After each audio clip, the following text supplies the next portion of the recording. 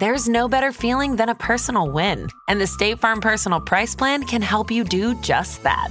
Talk to a State Farm agent today to learn how you can bundle and save with the Personal Price Plan. Like a good neighbor, State Farm is there. Prices are based on rating plans that vary by state. Coverage options are selected by the customer. Availability, amount of discounts and savings, and eligibility vary by state. Hi, I'm Wendy Zuckerman, and you're listening to Science Versus from Gimlet. This is the show that pits facts against fangs. Wendy, how would you be? Yeah, I'm good. How are you? I'm all right, mate. I'm happy to be alive.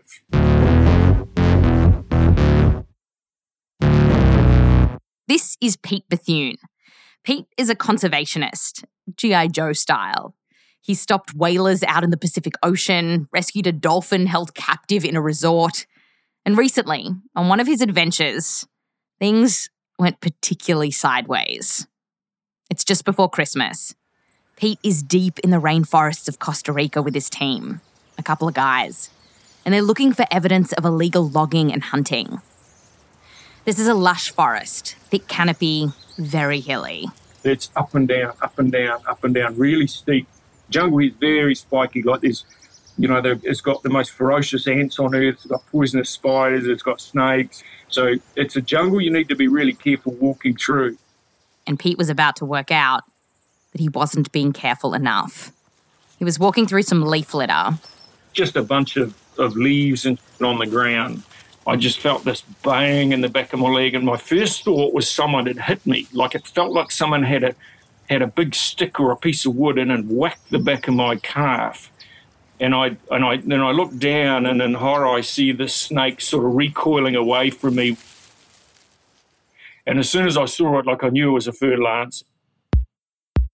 Pete was bitten by this snake called a fer-de-lance, which means spearhead. It's a long snake with this brown diamond pattern down its body, and it kills more people than any other snake in Central America. Pete's colleague grabs his cell phone, he's got 1 bar of reception, and calls up emergency services. And they did make it clear, you need to get that guy to hospital as quickly as possible or he is going to die.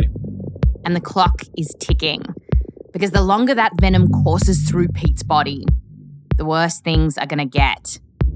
He has maybe 6 hours to get to a hospital, and he's in the middle of this rainforest, so far away from help.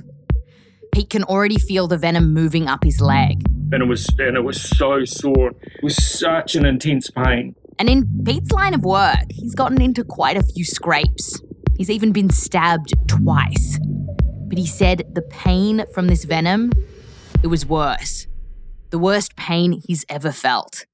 I remember thinking there's no way I'd make it out of there. I thought I was a dead man. I said to one of my guys, I said, you make sure you tell my kids that I love them. It was quite difficult, eh? Peter's thinking of his 2 daughters back in New Zealand. But his colleague says, we've got to get moving.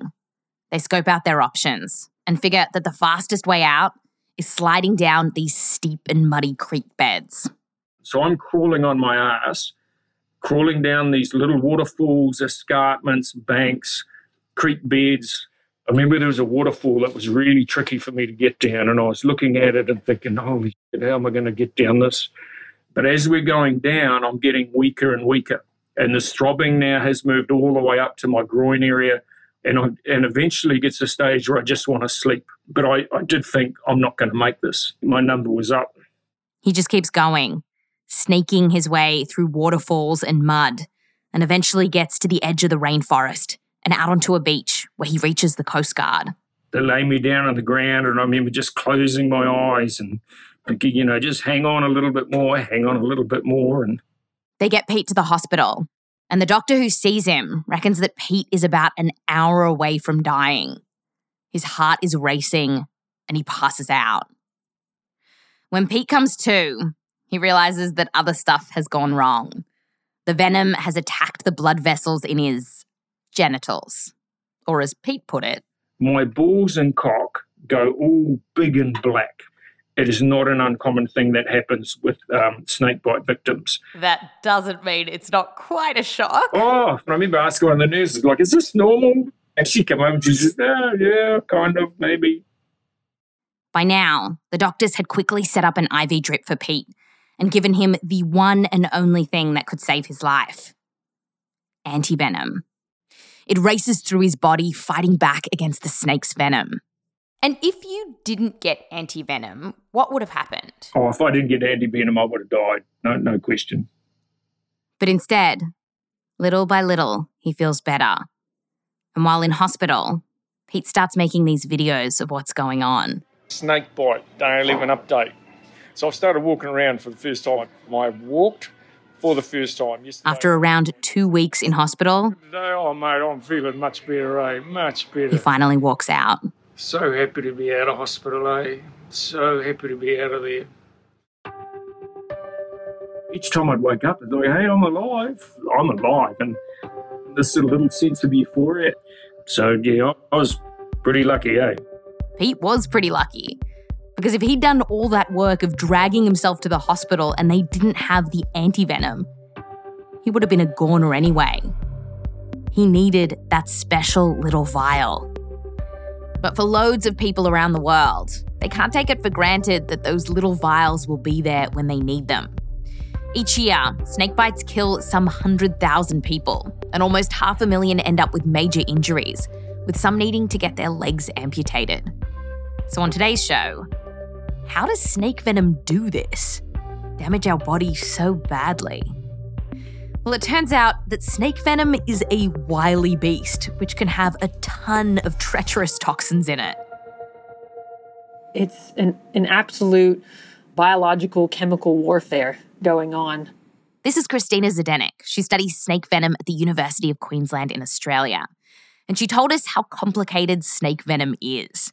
Like, there could be up to 200 different toxins in it, attacking your body in these different ways. So, for example, in a fertile ant snake, some of the toxins go after your muscles.